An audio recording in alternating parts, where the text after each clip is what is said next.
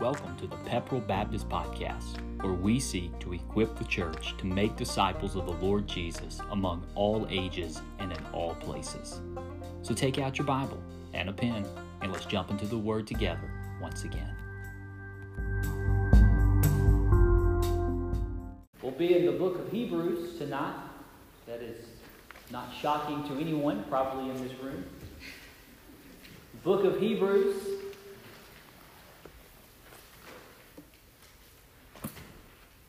Chapter 6, verses 13 through 20 is the passage we'll be looking at together tonight. Maybe not as difficult as the passage as was last week's, but I think it's still just as difficult to interpret. If you've ever read much of Hebrews, you probably have learned rather quickly that there are some difficult parts to this book to study, to tease out, to understand. And so you pray for me as we work through this, but I hope it will encourage you here tonight. So Hebrews chapter 6, verses 13 through 20. Let's look at this together. For when God made a promise to Abraham, since he had no one greater to swear by, he swore by himself, I will indeed bless you, and I will greatly multiply you. And so, after patiently waiting, Abraham obtained the promise. For people swear by something greater than themselves, and for them a confirming oath ends every dispute. Because God wanted to show his unchangeable purpose even more clearly to the heirs of the promise, he guaranteed it with an oath, so that through two unchangeable things, in which it is impossible for God to lie, we who have fled for refuge might have strong encouragement to seize the hope set before us. We have this hope as an anchor for the soul, firm and secure. It enters the inner sanctuary behind the curtain. Jesus has entered there on our behalf as a forerunner because he has become a high priest forever, according to the order of Melchizedek. When I was reading this passage throughout the week, I couldn't help but think back to my own childhood and some of the fears that I had as a kid. And one of the fears that really just took the cake, that was greater than any other fear I had as a kid, was being afraid of the dark. Was anybody else here, was you afraid of the dark when you was a kid? I was horrified of it. I hated going to sleep without a nightlight. Even as a young man, the other day I caught myself when it was after a Wednesday night service and the lights had been turned off and I was walking back to my office, and if you've ever, Brother Mike knows, it's pitch black dark back there. You can't see anything. And I was just kind of, looking around the corners, and I was reminded of just how terrified of the dark I still am. And I developed a habit at some point, I guess as a kid. But when I find myself walking through a dark hallway, you know how I kind of overcome that fear?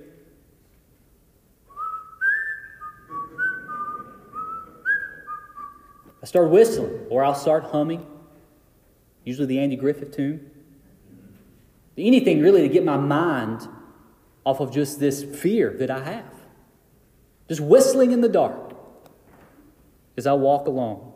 Anything that I can do to keep my mind busy, anything I can do to keep my mind distracted. As I thought about that, I thought, wow, I think a lot of would-be strong believers.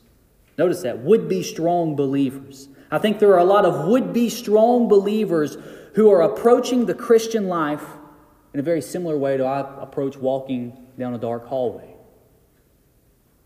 Doing anything we can do to keep our minds off of spiritual matters because of doubts that we have, because of fears that we have.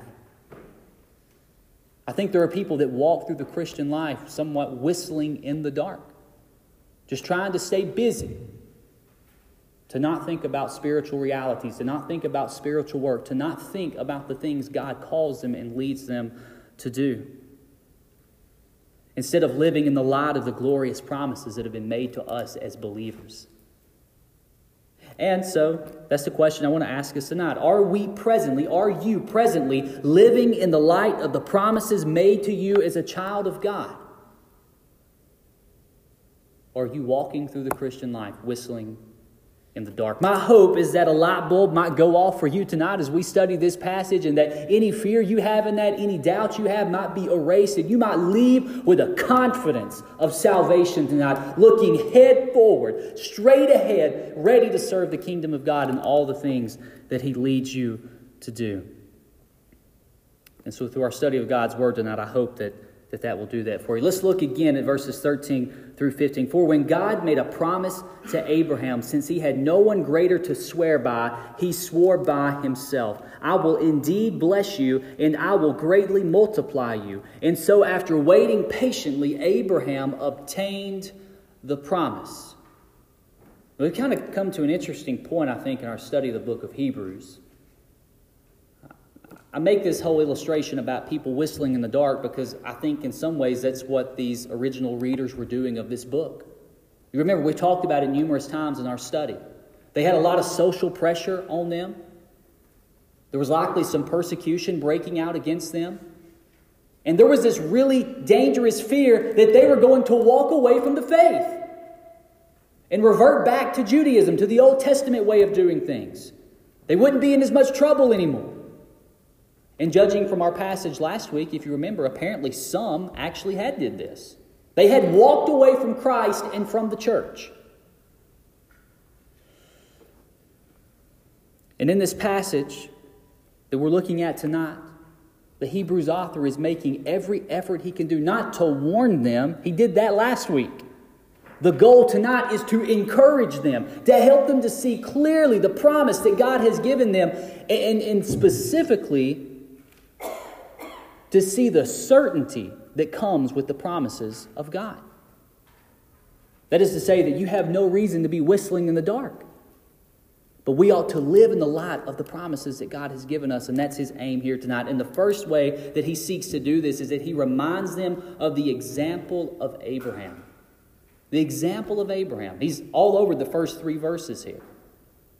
What specifically about Abraham does He want us to pick up on? Well, I've got it in your notes, but I'll say it anyways. Abraham is an example of a person who has faith that perseveres. Faith that never gives up. Even when it looks like all the world is against him. Even when there's all these obstacles in his way. I mean, just think about Abraham for a moment. Think about the Old Testament story that you know. God all of a sudden speaks to Abraham out of the blue. And what does He tell him? He doesn't just give him an easy thing to do. Abraham, leave your family. Go to this country you've never been to before. And I will make of you a great nation. I will give you a land. And I will bless all the families of the earth in you. Abraham had no prior experience with God as far as we're concerned in the story. But Abraham encountered God and he believed and he went. And then God promises that He's going to give Abraham a child in his old age. When he's 100 and Sarah's 90. And God does. And if you read the book of Genesis, there's just kind of this up and down trajectory over and over again where that promise gets challenged and God delivers time and time again. And in their old age, He does bring a child into the life of Abraham and Sarah. But then Genesis 22 happens. Y'all remember that? Calls Abraham to go up the mountain to do what? Sacrifice your only son. And Abraham does it. Like he goes on the journey. He had the knife drawn. He was going to do it. And the angel of the Lord stopped him. It is hard to read the story of Abraham and not see the example of faith that he is. He just never gives up. Despite the obstacles, despite the turns, despite the twists along the way, Abraham never gives in. But here's the part we often forget too. Abraham never gave up. Abraham never gave in, but neither did God. God never gave up on Abraham. Abraham wasn't perfect. There's that one episode in Genesis where they go down to Egypt and Abraham acts like Sarah's his sister because, they're just going to kill me if they see me and you together. So Abraham wasn't perfect, but God never gave up on him. Abraham never gave in, and neither did God. Abraham is an example of faith that perseveres, which begs us, I think, to ponder maybe why God makes promises to begin with. God begins working in Abraham's life, but he keeps making these promises to Abraham over and over again, all along the way. Why is he doing that? Why does God make promises? He didn't have to make promises to do it. He can just do it. But he chooses to make promises. He chooses to enter into our lives to make promises and to carry out those promises. So why does God make promises? What is he doing? I think that's one of the things this passage is getting at here. Look at verse 16 through 17 with me.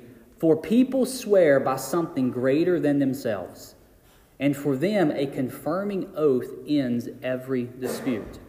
Because God wanted to show his unchangeable purpose even more clearly to the heirs of the promise, he guaranteed it with an oath. Well, let's start here. The goal of God making a promise, the goal of God making an oath is to settle doubts. That's clearly what he says here. When people make an oath, when people give oaths, what they're doing is they swear by someone greater than themselves. The reason they do that is because if they double cross you and go back on their word, that greater being will render judgment on them. But we kind of come to this dilemma with God. There's no one greater than God.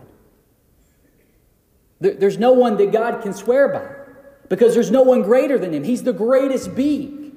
He's supreme in all things. Which is why in verse 13, the Hebrews author tells us, for when God made a promise to Abraham, since he had no one greater to swear by, he swore by himself, by his own name. The unique nature of the divine oath and its relevance to the purpose of God is that he's making his purpose clearer to us. That's the whole goal of this.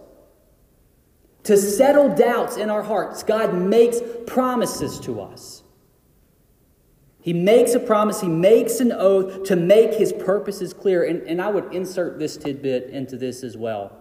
What a wonderful reason to study God's word on a faithful, persistent basis.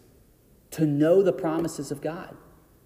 To know the scriptures of God. To know what God has said he's going to do, what he has done, and what he's doing in the present world. What a wonderful motivation to know and learn the Word of God, to see the promises. So the goal is to settle doubts. That's why they swear by something greater than themselves, but with God he has to swear by himself because he's the greatest being. And the Hebrews author says he does this to make his purpose clear in the lives of his people. But then he has this thing that he says here about these two unchangeable things in which it is impossible for God to lie. Well, what are the two unchangeable things? I kind of scratched my head on that all week long reading through this passage because you read it and I just feel like I'm seeing one thing. God made a promise. What's the other thing? Where is it at? And it suddenly dawned on me. It's the purpose of God. God doesn't change his purposes. God doesn't change his plans. God doesn't change his mind. He sets out to do something and he does it. So if he's going to do what he's going to do because it is his purpose, then why make promises? Why is he making a promise? To make it clearer to us? Yes. But what's the point for you and I? That we would participate in the journey along the way. It's exactly what he was doing in the life of Abraham. He had a purpose for Abraham, but he chose to make a promise to Abraham and invites Abraham to join him on this journey, to trust God, to learn that he can trust God, to see God's purposes and to see them clearly and to say, Lord, you are worth all my trust. I will not give in. Even when it looks like things are going awry, I will not cave. God makes promises to invite us to participate in the journey of faith, that we're on the journey of life. The same purpose for his promise to Abraham, so we might seize the hope that is set before us. And then we come to this part of the passage that talks about an anchor. We have hope that is like an anchor, firm and secure. So we've been talking about Abraham and the promises God made to him. And then we go into this part of the passage where the Hebrews author is working out the technical parts of why God makes promises. And if we feel like we're confused along the way, it all really comes to fruition here at the end. We have a promise. We have a hope in Christ. If Abraham had good reason to trust God, we have better reasons. We have this hope that is like an anchor. Y'all ever tried to move an anchor? Doesn't budge very easily. It's firm. It's secure. When you get tossed backwards and forwards in this life, when you walk through trials and struggles, when your boat seems like it's about to capsize, when the currents are pulling you head first along, and it's almost as if you'll be swept away, that anchor holds. It doesn't budge. It doesn't move. It's a firm promise from God. God has promised it is His purpose. He will do it. In this hope, it is like an anchor. It's not moving. We will not be moved because of our anchor. We have a hope that holds like an anchor in the sea. Well, what is our hope? What's the anchor here? And he tells us plainly in verses 19 through 20. We have this hope as an anchor for the soul, firm and secure. It enters the inner sanctuary behind the curtain. Jesus has entered there on our behalf as a forerunner, because he has become a high priest forever, according to the order of Melchizedek. And we're going to talk about Melchizedek in the coming weeks. The first time I talked to Melchizedek, I dressed up like a Middle Eastern priest and did a dramatic monologue. And I won't do that next week. But the students that I did that with never forgot it. But we'll talk about Melchizedek next week. But what's this hope that we have? It's so clear. Jesus, the Son of God, before the throne of God, on our behalf. Not a human high priest. Not one of the sons of Aaron. Not one of the wicked priests you read about in the book of Judges or in the history books of the Old Testament. The Son of God. He's our hope. Christ gave himself on a cross, and he takes his blood before the Father and offers it on our behalf. He intercedes for us. He pleads our case. He sacrificed himself for our sins. He paid our price. Jesus, the Son, before the throne of God on our behalf, obtaining forgiveness of sins and eternal life. That's our hope. That's the hope like an anchor. Jesus died for you, and therefore, if you have put your faith in him, God will never change his mind about you. He's not giving up on you. He's not giving in on you. He's not going to cave. And you shouldn't either. That's the point of the passage. God's faithfulness is never in question. We should persevere because we have this hope. And I think that's the application. Really, two questions. Do you have this hope in Jesus? You know, you can hope in a lot of things. I have conversations with people all the time, and I'm baffled at the things they hope in. They hope in their own Bible knowledge. They hope in their own church attendance. They hope in their singing ability, or they hope in their teaching ability, or they hope in their Sunday school attendance, or whatever it may be. Or they may just totally hope in something else. They hope in their own morality. I've lived a somewhat decent life. I've only sinned a little bit. I'm not like one of those bad sinners. Surely God wouldn't send me to hell. Countless times I've had to have conversations with people and say, oh, but he would. And he will. Unless you put your faith in the Son, he is your only hope. Do you have this hope like an anchor in Jesus? And then here's the second question I would ask. If you have this hope, are you living in light of it? Or are you walking through the Christian life whistling in the dark? We have good reasons to charge forward. We have nothing to fear. We have nothing to be concerned of. If you have repented and put your faith in Christ, my friend, you are firm and secure in the hands of the Lord, and nothing will ever change that. So don't whistle in the dark, or don't hum Andy Griffith in the dark either. Trust Jesus and keep following Him in this life, even when it gets stormy. Let's pray. Father, thank you for this time we've had together tonight.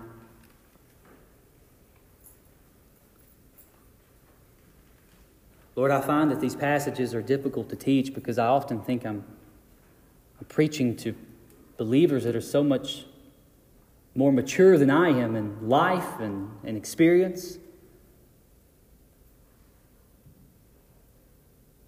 But Lord, your truth is truth. It's no respecter of persons.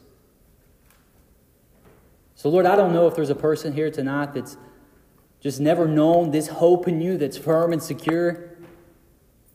Maybe they've laid in bed night after night for decades just wondering what might really happen if they take their last breath. What might happen if tomorrow's the end of it for them? Lord, I just hope tonight that they've seen that they don't have to wrestle with such questions. They don't have to whistle in the dark being afraid throughout this life. We can live in the light of the promises that you have given us in your Son, and they are sure promises. You will not go back on them. You will not give in anything, Lord. You are faithful all the way to the end. We can trust you. And I pray, Lord, I pray if there be one that doesn't know you in this way, that you would stir it in their heart. Lord, open their eyes to see what Abraham saw, to hear what Abraham heard. And Lord, for any who have doubted and wrestled, Lord, I pray you'd give them assurance that we would live the Christian life in full speed, serving you with joy in our hearts and not looking over our shoulders in fear. Give us grace, Lord. Give us assurance. And give us power that we would serve you, your name, in your kingdom. We love you, Lord. We thank you for your grace. And I pray you lead us and guide us for the glory of your name. For it's in your name that we pray and ask all these things. Amen. See you on Sunday. Thanks for tuning in. Be sure to catch our sermon series of the Gospel of Mark on Sundays at 11 a.m., either at the church campus or on our Facebook live stream at Pepperell Baptist Church online. Have a great week. Blessings.